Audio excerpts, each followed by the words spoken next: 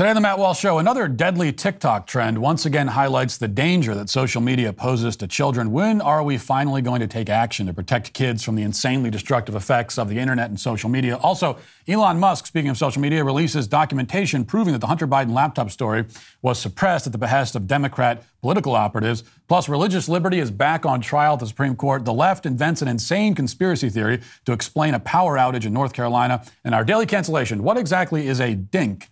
And why are they being canceled? We'll find out about that today and so much more on The Matt Walsh Show.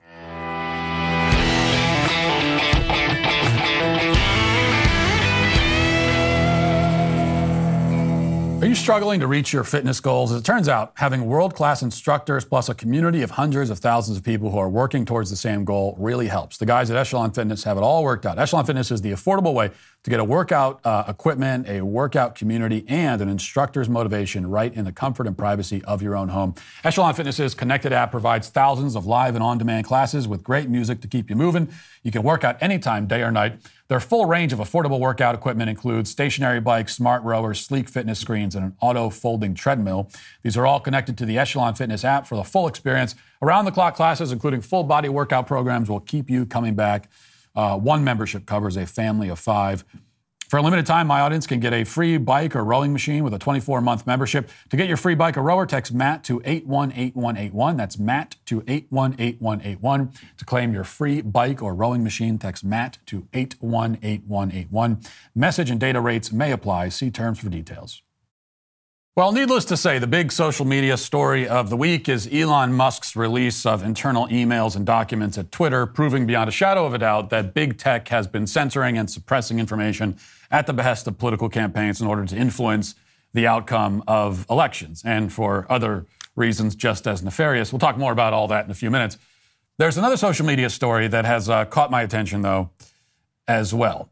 It may not have the same political implications, but it points to what I think is an even bigger problem. In fact, a much bigger problem. Reading from The Independent, it says the fatal blackout challenge on TikTok has reportedly been linked to the deaths of at least 20 children in the past 18 months. The popular challenge on the social media platform encourages people to choke themselves with household items until they become unconscious and then film the adrenaline rush once they regain consciousness. At least 15 of those children who died while filming the challenge were aged 12 or younger, according to data compiled by Bloomberg Business Week. 5 of the victims were aged 13 or 14. The Blackout Challenge is a modern incarnation of choking dares that have been around for years but have been made more accessible to children through social media platforms. The choking game, quote unquote, killed 82 minors when it first appeared in 2008, according to data from the CDC. TikTok and its parent company, ByteDance, have been sued by parents who claimed their children died as a result of the fatal challenge. Now, Bloomberg goes into more detail about one of the victims in one of these stories, and it is, as you might expect, horrific. It begins, the 5-year-old boy's panicked cries echoed down the hallway of the Arroyo's 3-bedroom clapboard house in Milwaukee. It was February 2021, and he'd been playing with his 9-year-old sister, Ariane, before bedtime. Their mother was at a Bible study class, and their father was in his basement workshop out of earshot. The boy had watched Ariane climb atop a toy chest, wrap a metal dog leash around her neck, and hook the buckle to the wardrobe door hinge. Now she was hanging 2 feet from the ground, kicking and desperately scratching at her neck. A few days later, after Ariane was buried wearing a princess dress and tiara, her nails freshly painted, the boy told his parents what had happened. They were playing a game, he said, like they saw on TikTok. Now, this is, of course, just the latest dangerous trend to spread to kids through social media platforms like TikTok. Every week, it seems, there's another one. And it's not as though, as the first article mentions, it's not as though kids weren't doing hideously stupid and dangerous things before the internet existed. The Blackout Challenge itself predates social media, but social media spreads these ideas at the speed of light.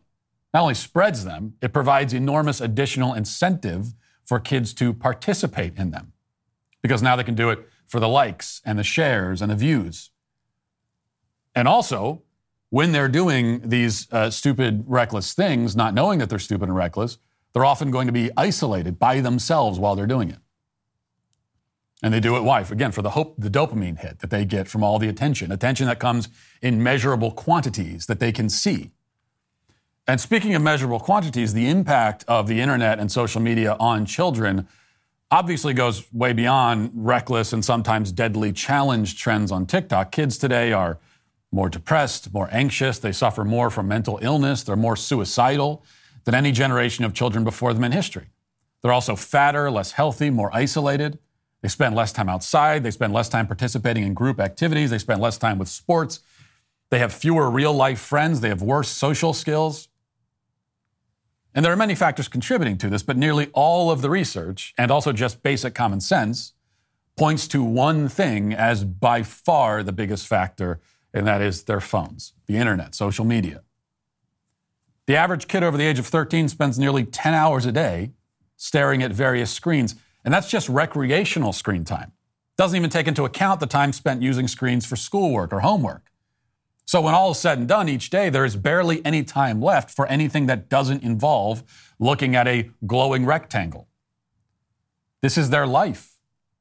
And we have barely begun to contemplate and confront the consequences of a life lived like this so young. In fact, most adults don't seem to be contemplating it at all. According to a survey a few years ago, and these numbers have probably all gotten worse as that's what the trends indicate. But a few years ago, the vast majority of kids were given their first cell phone before the age of 13. And nearly 40% have a phone before they turn 10. And nearly 20% have a phone by the age of 8. About 10% have a phone by 6. There is even a not insignificant portion of 3-year-olds who are given smartphones. 3-year-olds. I mean, the best we can say about kids who are given this kind of technology so young is that they'll become very good at using the technology. But that's not saying much, as smartphones are not difficult to use. We don't call them smartphones because you need to be smart to use them. Quite the opposite, in fact. They can be mastered in about 5 minutes, even by someone who's never held one before. There's a reason why a 3-year-old can figure out how to use it. So it's not like you need to get them on it early so they'll know how to keep up with a technology-based society. You could never hand your kid a phone until they turn 18, and they'll have it figured out by lunchtime. And for the sake of getting our kids up to speed on the latest technology, the cost is that their chance of depression, mental illness, suicide, obesity, isolation, exposure to grotesque and harmful images like hardcore pornography, all of that skyrockets. They will become overstimulated, easily bored, in need of constant distraction and entertainment, a problem that will then often be solved by psychotropic medication. They will become dumber, less interesting people than they otherwise would have been. But at least they'll be able to type really quickly with their thumbs. Now, the messages that they're typing with their thumbs will be inane and semi-literate, even into adulthood, but they'll learn to say them very fast. They're going to learn to say really stupid things quickly. That's the benefit. So what's the solution here? Well, an unlikely person has stepped into that conversation. The actress Kate Winslet got some attention this past week while promoting her new film, which apparently deals with social media addiction among children. And she called for the government to get involved. Let's listen to this. Do you think there needs to be more regulation? I mean, should we just say social media shouldn't be available to people under a certain age, or what might be the answer? It's a difficult one, because when you're an individual in something of a high-profile position, we do have to be careful that we're using our voices wisely, hopefully telling stories that resonate, speaking with integrity, and leading with the truth. Those things are very important to me. I really do struggle with social media. I struggle with the impact it's clearly having on teenage mental health. I do wish that our government would crack down on it. I do wish that there would be certain platforms that were banned before a certain age. I wish that security checks would be much more rigorous. Teenagers, where there's a will, there's a way. So if they want to get on that platform, they will. But I do believe that there needs to be a lot more protection and accountability, because parents are left flailing, going, well, thank you so much, government. Look what just happened to my child. Now, later on, she says that parents feel utterly powerless to help their kids overcome their social media obsession, which is why she says the government has to step in. And she's not wrong. I mean, the law cannot solve the problem on its own, but it can at least do something, whereas now it's doing nothing at all. There should be laws banning social media companies from allowing minors on their platform. That should exist. Now, the harm that social media does to the developing minds of children, it's clear enough to anyone willing to look. We don't need to spend another 15 years sitting around hoping that it will work itself out in the end. We know all that we need to know right now to justify taking action, drastic action. How can social media companies prevent kids from using their services? Well, not perfectly, but they can do more than they're doing now because, again, right now they're doing nothing. So anything at all would be better than the nothing that they're doing. As it stands, TikTok welcomes all kids ages 13 and over. So they're not even trying to stop 13-year-olds. They're welcome 13-year-olds to use it. So the age limit by law should be moved up to 18, and they should be required to take steps to ensure, however imperfectly, that the age limit is respected. This is possible. You know, there are websites, like if you want to use a gambling website, for example, you have to take, now, there are ways around that even then, but there are steps that have to be taken to verify your age. If we were really serious, though, we would actually have laws banning anyone under the age of 18 from owning a smartphone in the first place. Now, this idea only seems over the top and shocking to people today because we ourselves are mindless, phone-addicted zombies, and we cannot imagine a life apart from our beloved devices. So even the adults, when we hear that, well, banning minors, it's like we can't even conceive of that because we, again, cannot conceive of what it means to live without this stuff. But there is no God-given constitutional right to a smartphone, especially not for minors. And we know that smartphones are addictive and they're harmful on every conceivable level. So what exactly is the argument for not banning their sale to children? Like, what's the argument for allowing Apple to sell iPhones to kids? No child has ever been harmed by not having a phone with internet connection. That's never happened. Many, many millions of children have been harmed by having it. So what seems unthinkable to unthinking Americans, banning smartphones outright for minors, is in fact the obviously correct course of action. It's obviously the right thing to do, which is why it will never happen. So we're left then with the other obvious solution, although it too is only a partial solution, and that is for parents to step up and start taking the issue seriously. You give your kid a smartphone because it's the easiest thing to do, because it keeps him quiet, keeps him entertained, because all of his friends have one, because he says that if you don't give him one, he's going to hate you, because you feel powerless to do anything different, as Kate Winslet says. But you're not powerless. I mean, you're the parent. It's your money. It's your house. You hold all the cards. You have all the power, all the leverage. Your kid has none. Your child will not volunteer to radically depart from his peers by living a phone-free life. Even if it's the life that every kid on earth lived up until the last couple of decades, it now seems radical and unthinkable. He's not going to volunteer for that, which is why you can't follow his cues on this. You have to take the lead, which means taking the phone away. It is a problem if any of this seems extreme. Well, the problem is extreme. Again, we cannot even fully conceive. We know about so much of the damage, but we cannot fully conceive of what it will be like to eventually have a society filled with people who have been on these devices and addicted to them practically from birth. And here's the thing, you take the phone away from your kid, I guarantee, once he's older, he's not going to look back on his childhood and wish that he'd spent more time on his phone. No one wishes that. None of us on our deathbeds are going to look back and say, you know what, my one regret is that I didn't spend more time staring at that damn thing. Your kid's not going to regret it. You're not going to regret it for him. You're not going to look back and say, well, man, I just wish I'd put him on the phone earlier. No, he will thank you eventually for saving him from becoming a fat, depressed zombie like all of his peers, even if he hates you in the meantime. But that's a price worth paying. Now let's get to our 5 headlines.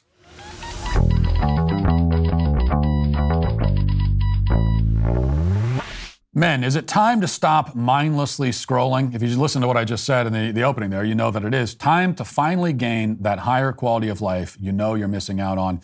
If this sounds familiar, then on January 9th, join thousands of men all over the world to embark on a 90-day journey together in search of a better life. It's called Exodus 90, and it was built to help men enjoy the freedom of becoming who they were truly made to be. Exodus 90 guides you in removing the attachments that are holding you back from a better life, and it actually works. Independent research shows Exodus 90, the men that participate report considerable shifts after the 90 days, including stronger satisfaction rates in their marriages, more meaningful prayer lives, and dramatic decreases in time spent on their phones.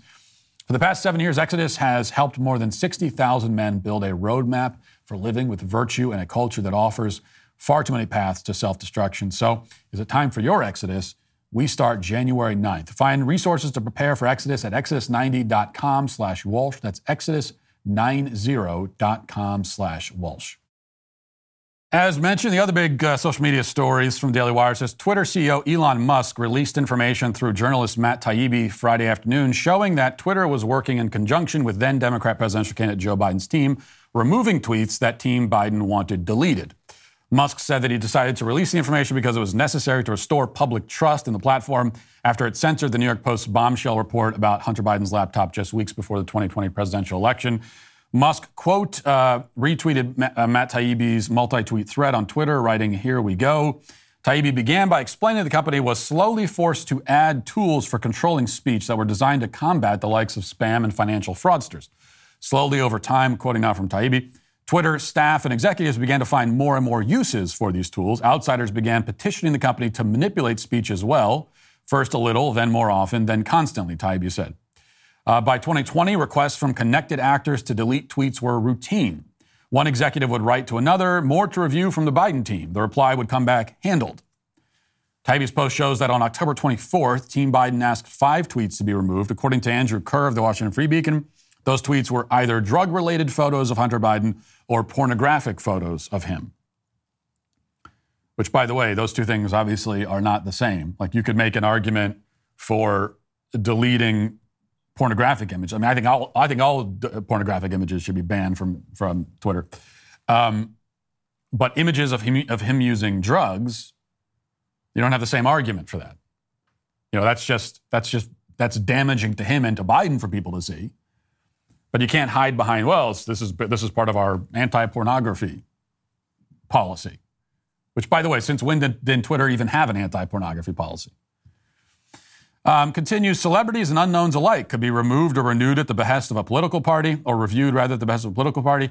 Both parties had access to these tools. For instance, in 2020, requests from both the Trump White House and the Biden campaign were received and honored. However, the system wasn't balanced. It was based on context. Because Twitter was and is overwhelmingly staffed by people of one political orientation, there were more channels, more ways to complain open to the left, Democrats, than the right. Taibbi continues, Twitter took extraordinary steps to suppress the story about the laptop, removing links and posting warnings that it may be unsafe. They even blocked its transmission via direct message, a tool hitherto reserved for extreme cases like child pornography. White House spokeswoman Kayleigh McEnany was locked out of her account for tweeting about the story, prompting a furious letter from Trump campaign staffer Mike Hahn, who was obviously furious about it. But they continued, of course, banning people. We know about that part of the story. And he goes into a lot more detail. Now, the thing is, what is the overall story here? Well, the story is nothing important, really, no big deal, just political powers using big tech as an end run around the First Amendment, using censorship to influence the outcome of an election, suppressing information to manipulate public opinion.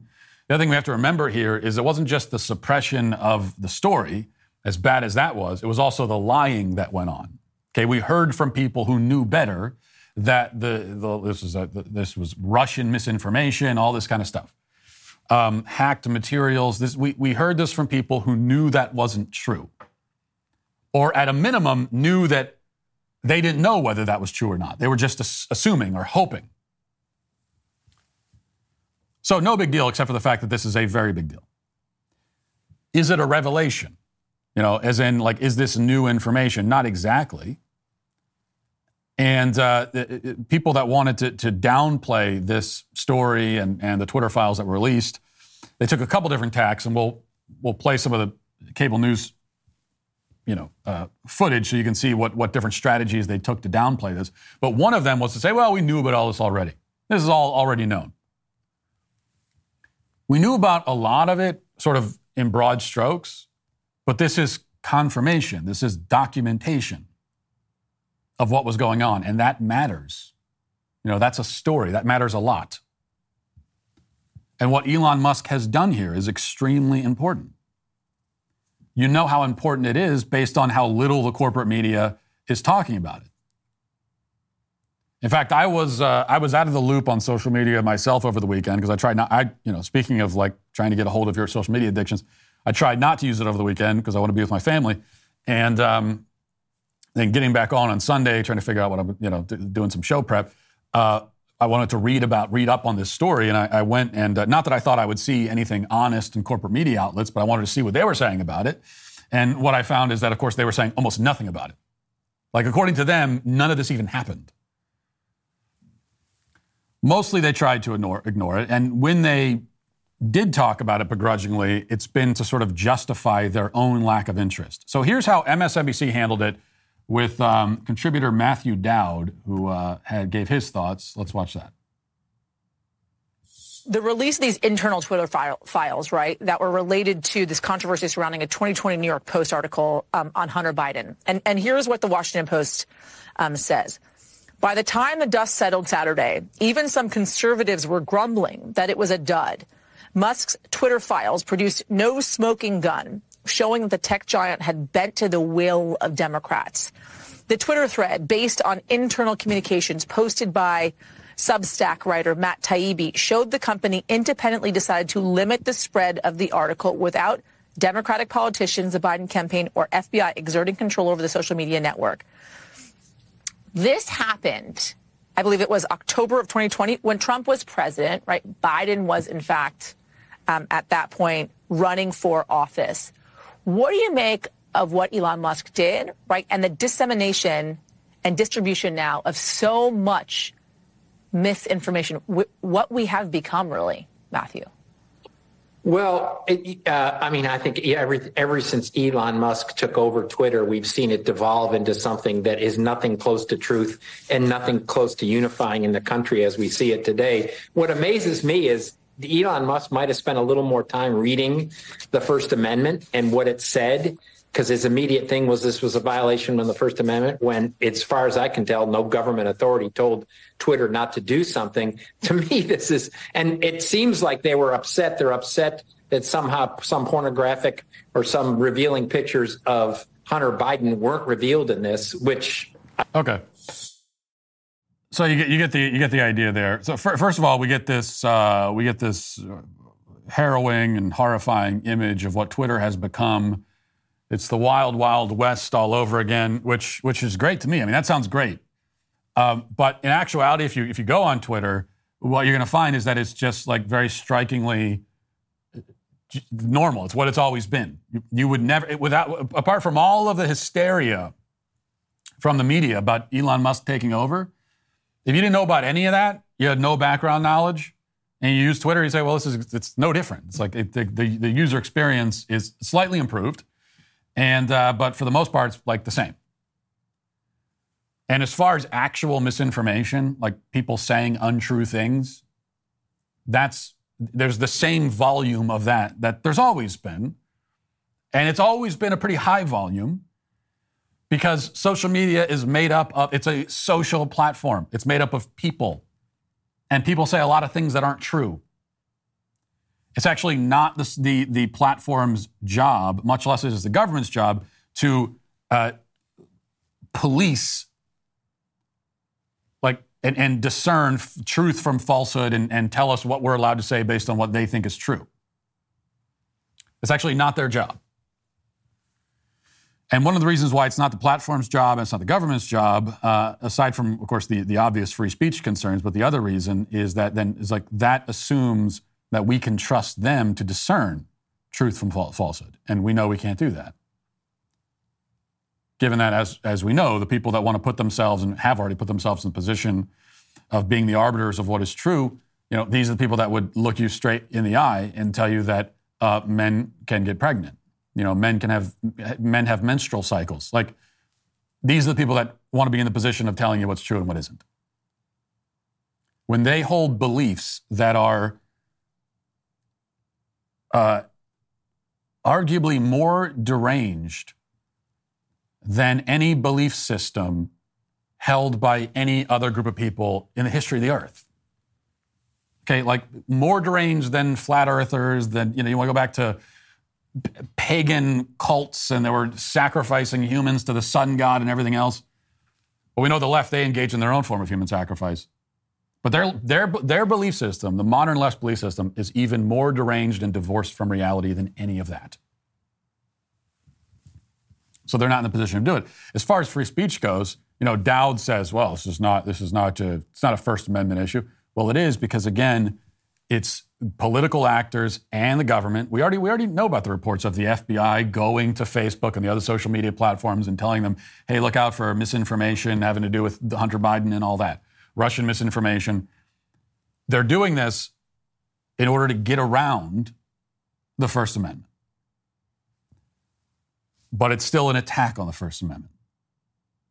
It's just it's a more subversive rather than a direct attack. They also brought Republican gimp Michael Steele. I think he still calls himself a Republican anyway. And let's listen to what he has to say for some reason. What are your thoughts on all of this tomfoolery over the last 24 hours? I guess with Musk is to prove that, hey, I'm the right kind of Republican, meaning I'm a Trump Republican. I'm a, election denying Republican. I don't know what kind of Republican he is. I mean, probably next year he'll be an independent or a Democrat, depending on how the wind blows. But the reality of it is putting those things back on the platform, juxtaposition with the argument that he's all about free speech, really undermines some of the central tenets of free speech, is that it is about, yes, the freedom of you to say things, but not at the harm or expense of someone else. And so when you're perpetuating lies and so forth, you're really kind of laughing in the face of this idea of what the platform he claims is supposed to be. For the party, they love it. I mean, they got one of the world's richest men helping them foment the kind of distrust of the system and disinformation where their fingerprints don't necessarily have to be on it. Like a little plausible deniability, if you will. Okay, yeah, well, Elon said. Exactly. It wasn't me, it was Elon. Who's watching this? Who's actually sitting down and watching this on purpose? I mean, we know based on the ratings, basically nobody. This is the level of intelligence that we get. This is the analysis. What do you make of all this tomfoolery on Twitter? But I liked his answer, actually. I liked his answer because it was quite revealing in ways that he didn't intend. And what does he say at the end there? What does Michael Steele say? He says, well, this is going to foment distrust of the system. Well, yeah, exactly. And this is what, even if he calls himself a Republican still, as a member of the left, he is the system. He's a defender of the system. He's a member of the system. He's a defender of the system. And so he's going to be opposed to anything that makes you... We're way past the days, of course, of rage against the machine, down with the system. That's all... The people that we're talking about that became the system. And so now you have to protect the system at all costs. And anything that causes distrust in the system is a threat, is dangerous to them and to their perceived authority and to the control they have over the population. Which is why transparency, what they're actually complaining, this is transparency. It's just letting the users of the site see what's going on behind the scenes. But this is a problem. Somehow transparency is anti-free speech. Stopping government actors from suppressing speech is anti-free speech. Up is down, left is right, water is dry, and so on. And of course, this is what we come to expect from the corporate media because they are part of a conspiracy. This is an actual conspiracy, conspiring to suppress information, to suppress speech. The Hunter Biden laptop stuff is an actual conspiracy, a far-reaching conspiracy when you have the corporate media, big tech, political actors, the government conspiring to suppress this story. That's an actual conspiracy in real life.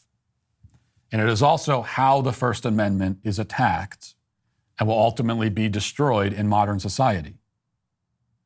It's not any sort of direct way. The First Amendment is destroyed in the end by mid-level lackeys at tech companies who list their pronouns in their bio. They're the tyrants who destroy our liberty and effectively rig our elections by rigging the information that we're able to see. Which is why the only remedy here is to turn the fire hose on and let all the information out. I mean, Elon has been talking about doing this, and that's what he should do, release all the Twitter files, all of them.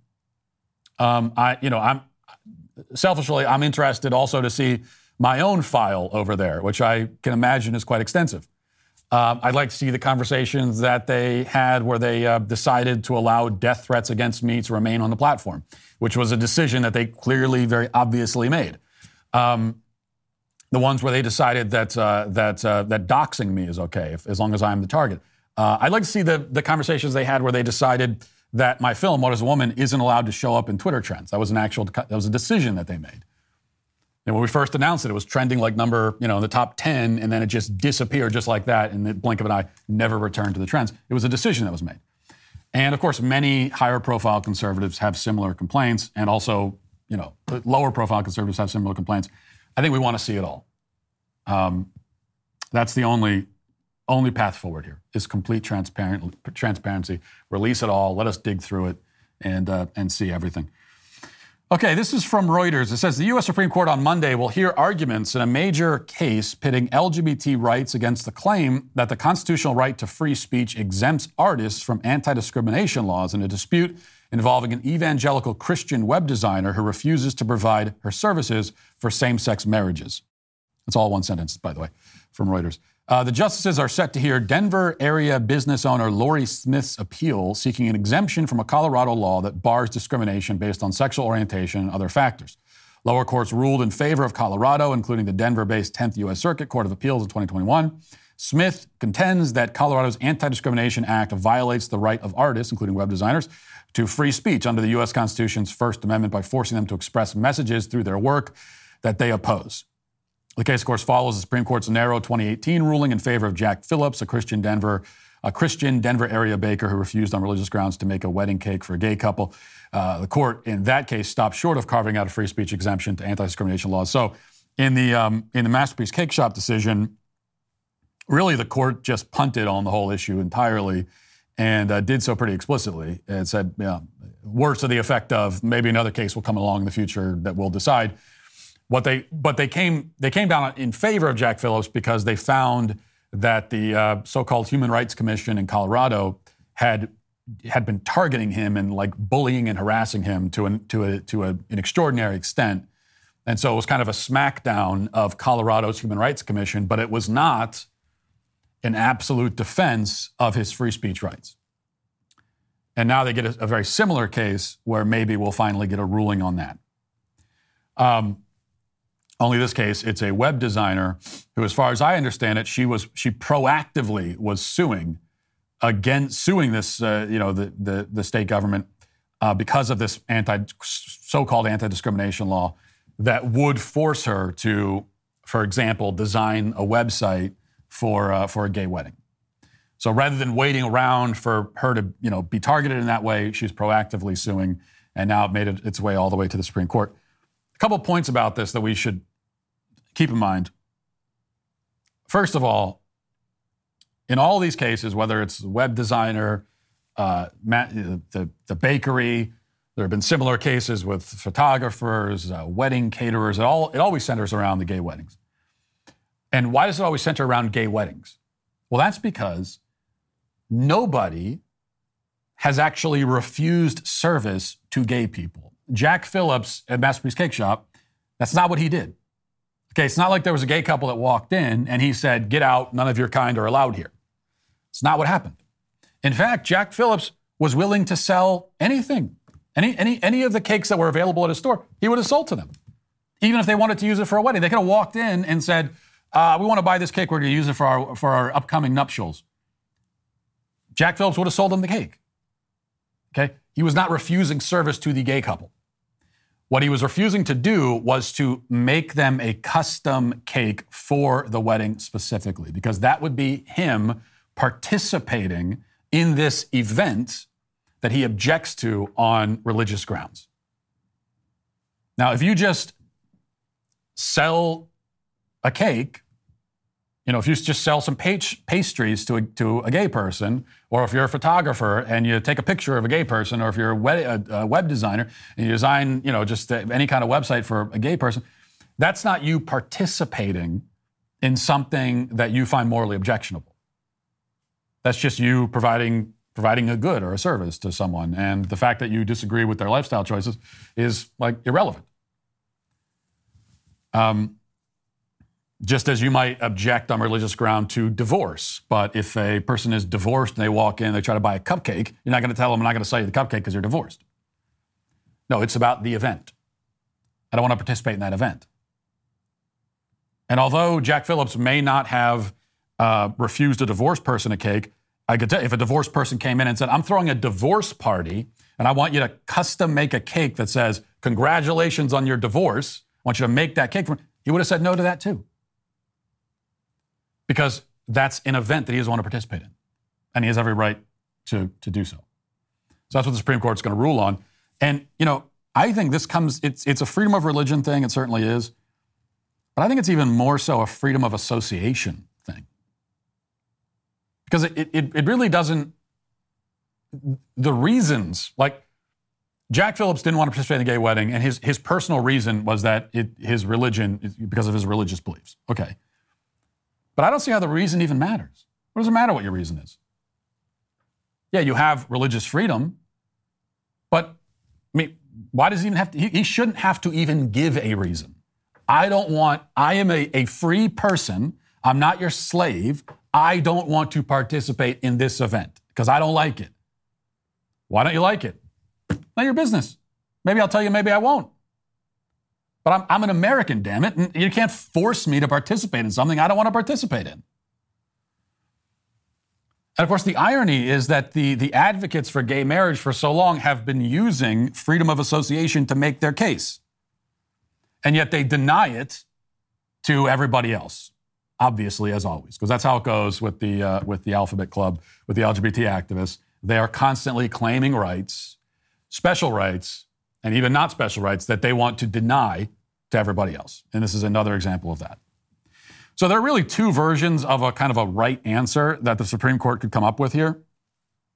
There's the limited version, which is what, if they come, and there's also the wrong answer, right, that they could also, I feel pretty good that they'll have some kind of mostly correct answer on this case. There's always the option of the wrong answer. But when it comes to the right answer, there's and I feel pretty certain that if they have the right answer, it's going to be this, which is the limited version, which is that they find that people have the right not to participate in activities that those individuals have a religious objection to. So it will be a decision based around religious liberty. And that would be good. That's the right answer. And it would be a big win for religious liberty. The sort of absolutist version of an answer, which won't happen, but which I would favor, is that people have the right to refuse service to anyone for any reason, period. If you're a private business owner, you have the right to refuse service to anybody. Just like those signs that we often see outside of many stores that say we reserve the right to refuse service to anyone. And of course, you see the sign there, but in reality, they actually don't have that right. I think they should, but the way the laws are set up right now, they don't.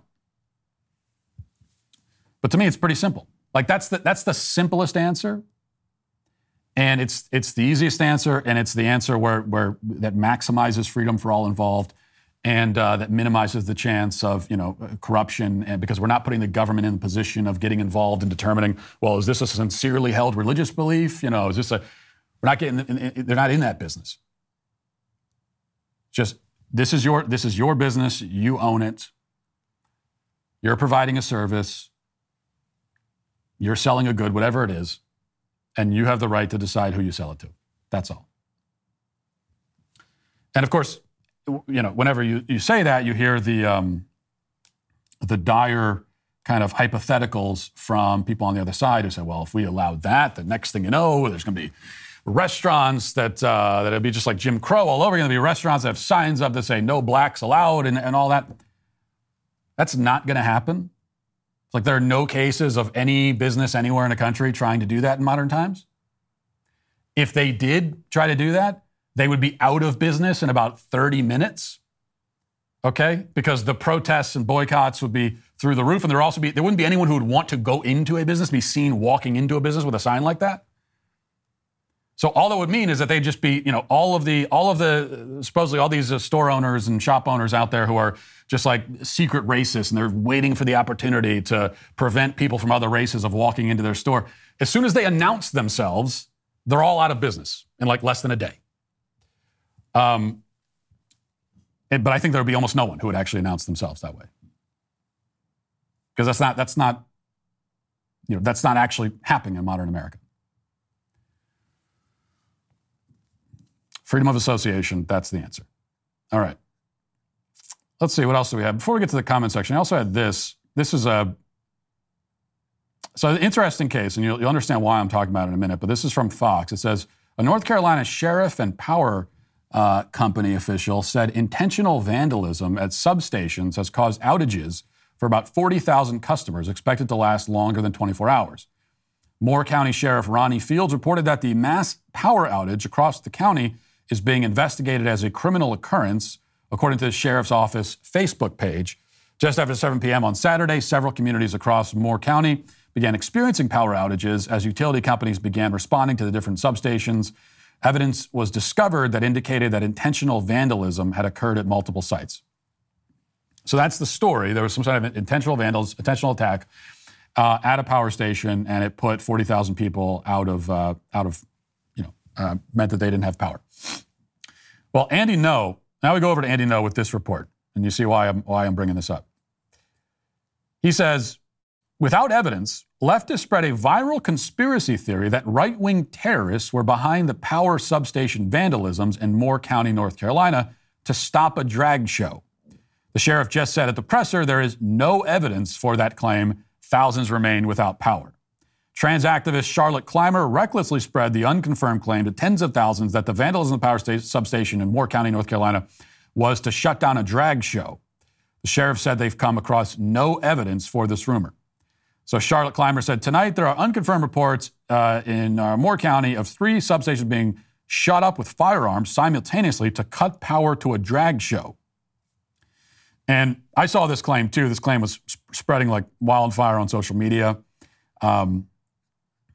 And if you've been around the block a few times and you see claims like that, you become immediately suspicious. You say, where's the evidence of this? And it turns out, as we hear from the sheriff's office, there's no evidence of that whatsoever. So there was a power outage. They are saying that it was something intentional happened, but the left just invented this story that it was right-wing domestic terrorists trying to shut down a drag show by attacking the power station. Like trying to take down the whole power grid, the local power grid, in order to shut down that doesn't make any sense. If there were, quote unquote, right-wing terrorists who wanted to use force or violence to shut down an upcoming drag show, you'd think that they would just vandalize the venue. They would just attack the venue where the thing is going to happen.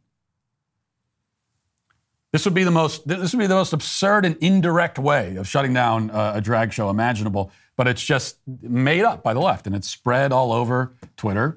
And, of course, the truth doesn't matter to these people.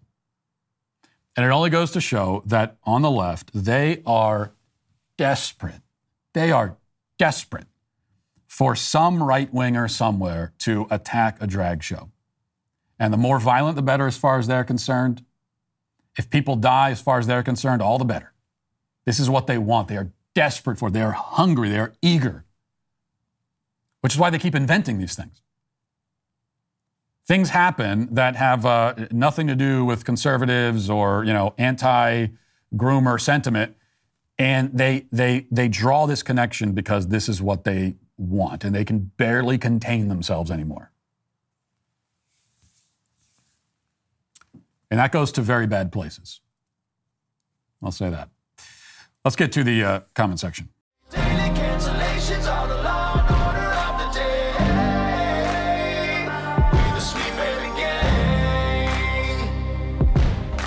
Our country might be headed in the wrong direction, but PragerU videos could help save the future of America. PragerU makes educational, pro-American content that has been changing people's minds for over a decade. Their impact is pivotal in these times. Did you know that 70% of viewers have changed their minds after watching a PragerU video? Did you know that 60% of viewers are under the age of 35? Well, my friends at PragerU are reaching millions of people with their educational videos, but they have a long way to go. You can help PragerU reach thousands more by joining Club 5 for just $5 or more per month. Go to PragerU.com/Club5 to join. Your gift will ensure that PragerU has the support it needs to be here for the long haul. You can join a movement with thousands of fellow patriots in the fight to save America. Help PragerU reach thousands more people with messages of truth, liberty, and American values. So join Club 5 today and receive a free PragerU bumper sticker plus an ebook of scripts from PragerU's 5-minute videos. You can join now at PragerU.com/Club5 today. Angie says, hey, Matt, I'm so excited to tell you I just presented a political poem of mine in my college poetry class. It resulted in a liberal classmate crying. I'm impressed I had this effect with my poetry. Now I really need to get myself a liberal tears tumbler. How can you leave a comment like this, Angie, and not produce the actual poem? I need to see this poem that brought your liberal classmates to tears, although I congratulate you on that. I think that's awesome. But I got to see the poem. Okay, you got to show us the poem. David says, and if you have young children listening, you should turn down the volume for this question because it has to do with the big guy, Santa. All right, he says, Matt, I was disappointed to see your posts on Twitter advocating for parents to lie to their kids about Santa. Lying is lying. We will never lie to our children. We don't have kids yet, but it has always felt dishonest to me to mislead kids in this way, and it will make them distrust you on more important issues. We talked about this. I think it was in the members block a few days ago. So on the Santa thing, first of all, because we've got to deal with this every year as we get into Christmas time. First of all, every family is going to do their own thing, right? I'm a big believer in families having their own holiday traditions. I'm a big believer in cultures having traditions that we should protect and cherish. And Santa Claus is a tradition in our culture, which is reason enough, I think, to participate in it. But families have their own traditions too, especially around the holidays. And even among the families that do, the Santa thing, there are many different variations of what that means. And if you decide you're not going to do it, that's fine. I don't, teach their own. That's cool. It doesn't bother me. But if you're going to get all melodramatic about families that do the Santa thing, then I do have a problem with that, especially if you don't even have children. So I'm not at all interested in your declarations of what you will or won't do once you have kids, if you ever have them. But here's the way I look at it. Santa is not a lie.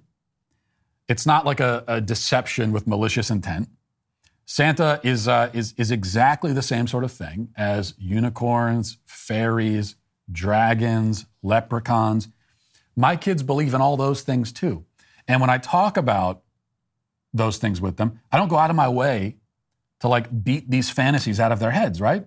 I play along. So when my 3-year-old runs in to the living room and says, Daddy, I saw a unicorn, I don't respond, no, you didn't. Unicorns aren't real, you idiot.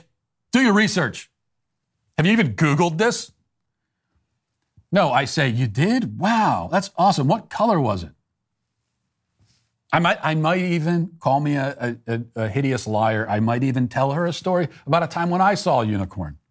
See, I enter into this make-believe world with her, and I participate in that world. I'm not lying. I'm participating in the fun, in the make-believe. And Santa is the same kind of thing. Jordan Peterson has talked about this, and I like the way he put it. He says that Santa is a game. Okay, it's not a lie, it's a game. It's like a play. It's a story that you're, telling to your kids, and a game that you're playing with them. Do they understand that the game isn't 100% real? Well, no, but they also don't understand that about any game you play with them at a certain age. And that's all it is. And it's a great way for them to use their imaginations. And I also just think, kids have an opportunity when they are kids, when they're young kids, to live in this, magical world where there are dragons and there are unicorns and there are leprechauns and there are, all these fantastical things running around. And there is a fat guy, flying through the air at light speed with his reindeer. They have an opportunity to live in that world and to really live in it, at least in their own minds. And it's totally healthy and it's completely normal. Okay, it's not like we're fostering unhealthy, self-destructive delusions. This is normal and healthy for them at their age. And they have that opportunity, and it's a wonderful, magical thing, and I don't understand trying to take it from them. I don't get it. All right, Chris X says, speaking of magical, wonderful things, I hope Matt will post a picture of the walrus once it arrives. I absolutely will, and I did. The walrus was delivered as promised on Friday, and I can't tell you what a delight it has been. My kids love the walrus. All right? I mean, they really do. They absolutely love him. They spent the whole weekend playing with the walrus, and I love him too. Here's the picture that my wife took, and just to show you how excited I am about the walrus. I never asked her to take pictures. I don't think in my life I ever have asked her to take one. This is the first time in our marriage when I've ever said, you got to get a picture of this. Those words have never crossed from my lips, except for here, because we needed to get the picture. I needed a picture with my cherished walrus. And you can see there, you can see how big it is. It takes up like this whole corner of our living room. And one of the most joyful moments of my life, for me and the kids, not so much for my wife. But the great thing is that she threatens to throw it away, but she literally can't because the thing weighs like 100 pounds and it's way too big. So when she says, I'm going to throw that thing away, oh yeah, how are you going to do that? You can't even lift it. So it's there. Besides, like I said, he's the kid's best friend. So on Saturday, I walked into the living room and I found my 6-year-old curled up on the walrus with a blanket sleeping. Because I didn't put him up to this. He's just like, he wanted to take a nap, which is amazing enough on its own, by the way. He just wanted to take a nap. I don't know. And he was curled up on the walrus, sleeping there. Isn't that adorable? And I showed my wife. I took that picture. I showed my wife, and I know she thinks it's the cutest thing ever, but she can't fully admit it. So she's trying to suppress how cute it is. The most I could get her to admit, she said this last night. She said that the walrus, because we were putting the kids down for bed, and my 3-year-old was hysterical crying because she wanted to be with the walrus. She was playing with the walrus and she didn't want to go to bed. And she was saying, no, I want to play with Johnny. Johnny the walrus. And so my wife, the most I could get her to admit, she said that it's a blessing and a curse, having the walrus. And I said, so you're saying it's a blessing? See, I told you. Well, it's hard to believe, but the holidays are already here. Now, I know a lot of you are already Daily Wire Plus members and get to enjoy the great content that we have released this year, like Terror on the Prairie, The Greatest Lie Ever Sold, and my very own documentary, What is a Woman? For those of you who haven't been able to enjoy it because you're not a member, now is time to take advantage of our 30% holiday sale. This also applies to a gift membership, so don't miss this opportunity to get everyone on your list an annual gift membership from Daily Wire Plus with code HOLIDAY at checkout. Since joining Daily Wire Plus, Jordan Peterson has been on fire with a ton of great content. Jordan went with our production team to Washington, D.C., filmed a fantastic documentary on the Museum of the Bible called Logos and Literacy. In it, Jordan meets with historians, theologians, and philosophers to discuss the history of the Bible and its influence on the world.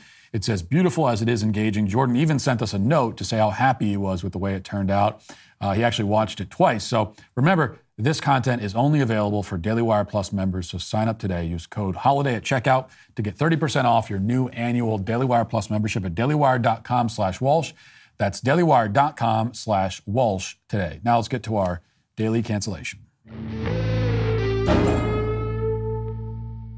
Well, good news, everyone. There's a new acronym in town, and it's the trendiest one on the market right now. The website Pop Sugar, where I go for all the most important news, has the story about those living the D-I-N-K lifestyle, DINK. So it says, quote, in the United States, a growing number of couples live a DINK lifestyle instead of the historically traditional family structure that includes having children, at least according to data. The DINK lifestyle, aka dual income, no kids, is generally used to describe a family where neither adult in the partnership has children and both are working paying jobs. According to the latest data from the U.S. Census Bureau, the number of adults living without children has increased by 19% since 1967. In addition, a 2021 Pew Research Center survey found 44% of non-parents between the ages of 18 and 49 say it's unlikely they will have children. The figure is up from 37% in 2018, indicating a growing trend of couples delaying having kids or foregoing them altogether. Several factors that contribute to the rise of the DINK lifestyle, including a delay in median age at the time of marriage, financial reasons, and shifts in life goals. Now, apparently, DINK isn't technically new. The acronym was coined, I guess, in the 80s, from what I understand, but has become more popular recently. And it's only further proof of the age-old saying that I just made up, which is this: just because you can make something into an acronym doesn't mean you should. DINK sounds like some kind of slur. It's like not a label that people willingly apply to themselves. Yet still, I must admit that the name seems to fit the people who have embraced it. This is one dumb, trendy acronym that I will happily use. If you want to be called a DINK, I will call you a DINK. In fact, from my brief research online, I discovered that there are subsets within the DINK community. For instance, I'm not making this up, there are people who apparently call themselves DINKWADs. Dual income, no kids, with a dog. DINKWAD. Once again, I concede that DINKWAD, okay, the DINKWADs have chosen a name which fits them perfectly. Childless people with dogs. DINKWADs. That's what you want to identify yourself as. I will happily call you that. And I will encourage others to do the same. So going back to the article, we're given more specific information about these DINKs and DINKWADs. It says, quote, like any partnership and family structure, the DINK lifestyle isn't a one-size-fits-all term. Instead, couples come to live the DINK lifestyle for various reasons. Jay Zigmont, PhD, and founder of Child Free Wealth in Water Valley, Mississippi, tells Pop Sugar, for Zigmont and his wife, the DINK lifestyle provided more flexibility in creating a life that works best for them, which he's also seen with many of his clients. Zigmont says that in his experience, those who choose to live a DINK lifestyle do so for three main reasons. They never wanted children, they are focused on financial wellness, and they desire freedom. There was another recent article, this one on Yahoo, and written by a DINK, and it goes into more detail about the reasons why the DINKs decide to be such DINKs. It says, quote, we've all seen the memes and even the bumper stickers, colorful displays proclaiming I'm a funkle, or celebrating being mom to fur babies only. There are countless ways some share that they're enthusiastically certain they're living their best life thanks to being child-free. And once these happy souls, of which I am one, find a partner, there's another term that comes into play, DINK. I'm a proud DINK. My husband and I are both in our late 30s and have chosen the DINK life. And no, we aren't those married to our career types. While we both enjoy success in our fields, we enjoy a deep bond that I can't imagine would be possible if I had to give so much of myself to caring for a child. We are not selfish individuals, but instead selfish with the time we have together for the sake of our relationship. We're then given other examples from the DINK community to show that there are many and varied reasons why a DINK might choose to be a DINK. It says, in recent times, I've discovered that we're not alone. In addition to circles of friends that share this similar mindset, there's an entire online community dedicated to removing the pressures and stigmatism surrounding the subject. Danaya Casalas, a 33-year-old microbiologist and online fitness coach, resides in Florida with her partner. Together, they've created a space, and a safe and inspiring space on Instagram for others like them to share the daily, humorous, and often reluctant encounters they face as DINKs. Quote, I knew in my early 20s that I for sure had no desire to have kids, Casalas tells Yahoo Life. I don't get excited over babies, but I'm good with kids. I have a silly personality and enjoy being around them, but taking on the huge responsibility of raising someone just doesn't appeal to me. I was told I was crazy, selfish, and that I would regret it. I'm now 33, child-free, and living my best life. The best life she speaks of, Casella spent years living in New York City on a journey of self-discovery, and she and her partner now enjoy the spontaneity that DINK life brings, like making last-minute dinner plans, playing in soccer leagues, and taking trips to Universal Studios Orlando. Now, every example in the article is like this. It turns out that there are not actually many and varied reasons why people become DINKs. All the reasons are basically the same. They want more money, they want more time to go on vacation, and they want fewer responsibilities. And that basically sums it up. It is rather revealing that even in these propaganda pieces, and I've read a lot of them, designed to promote the child-free life, rarely do you hear about someone who uses their, quote, freedom to go on great heroic adventures, nor do you hear about them devoting their free time to serving their communities, nor any other worthy pursuit. Instead, they just buy more stuff, and they take sad little childless trips to theme parks, and they eat at restaurants more often. So they dedicate themselves to being more active and more loyal consumers, in other words. That's what it always comes down to. They choose to not have kids so that they can consume more and become more devoted consumerists. For all the high-minded theoretical talk about what a child-free, quote-unquote, life could free a person up to do, this is what they actually do. This is what it actually means. They're not trudging through unexplored parts of the Amazon or inventing a cure for cancer or building homes for poor villagers in Namibia or whatever. They are rather far more focused on entertaining themselves, and their adventures of exploration will generally be relegated to tourist spots that have already been explored by approximately 900 million people before them. That's the reality. And this is the problem with the dink life. One of the problems, anyway. And we must, as always, stipulate, though it should be clear by now, that we're talking about couples who choose not to have children. Okay, not those who want to but are unable. The issue is the lifestyle choice. And the first way you can tell that a lifestyle choice is problematic is by extending its logic as far as it will go. So the dinks say that dink life is good and noble and it's wonderful and all that. Something to be proud of. Yet if everyone chose to be dinks, human civilization would quickly collapse. And in less than a century, our species would go extinct. So if everyone chose to be dinks like today, within 20 years, there is no civilization anymore. It collapses. It's so top heavy that it would just fall over on itself. And a few more decades, it's extinct. So if your lifestyle choice can only be adopted by a relatively small percentage of the most privileged members of the human race, or else civilizational catastrophe would ensue, that's a pretty good indication that there's something wrong with your lifestyle choice. Okay? And that applies across the board. If your lifestyle choice cannot be adopted by very many people, or else it will destroy the human race, then there's probably something wrong. At the very least, it proves beyond a shadow of a doubt that your lifestyle is not one we should recommend. Because again, if too many people took us up on the recommendation, the human race disappears. So there are those who are doing the work to ensure that our race survives and thrives, and there are those more interested in taking trips to Universal Studios. Those two choices are not equal by any objective measure.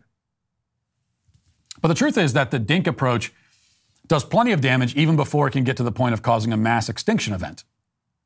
The point is that when we encourage people to get married and have children, we are encouraging them to look towards the future and to live lives of love and service. Not every parent is going to, live up to this calling, of course. You could be a parent and still be a selfish SOB, that's for sure. But at least as a culture, we are pointing people in the right direction. The other option is to point people towards lives centered around themselves, their own comfort, luxury, entertainment. That's no way to build or maintain a thriving society. And on an individual level, it's a recipe for a life that, while comfortable, is ultimately empty and purposeless. The consequence of being sentient, self-aware, relatively intelligent creatures is that we cannot help but search for meaning. No other creature, as far as we know, on Earth is bothered by this detail. So great white sharks aren't reflecting on the meaning of it all as they hunt and devour a seal. Ants aren't wondering what it all means as they swarm over a melting popsicle left in the pavement. Only we are left with these questions, and we cannot escape them. And what we find ultimately is that momentary pleasures and amusements cannot satisfy our need and longing for meaning. They can only distract us from them, but not forever, not for long. Family life gives us purpose and meaning. And even that isn't ultimate meaning in and of itself. Our ultimate meaning, our ultimate purpose is to know God, love Him, and serve Him. But family life points us in that direction, towards the eternal and the transcendental. It grounds us in something that goes beyond, transcends self-service and self-satisfaction. And the cost of that is that we can't take as many vacations. But that is a price well worth paying. And it's why today, I must say, both the dinks and the dinkwads are canceled. That'll do it for this portion of the show. As we move over to the members block, hope to see you there. If not, talk to you tomorrow. Godspeed.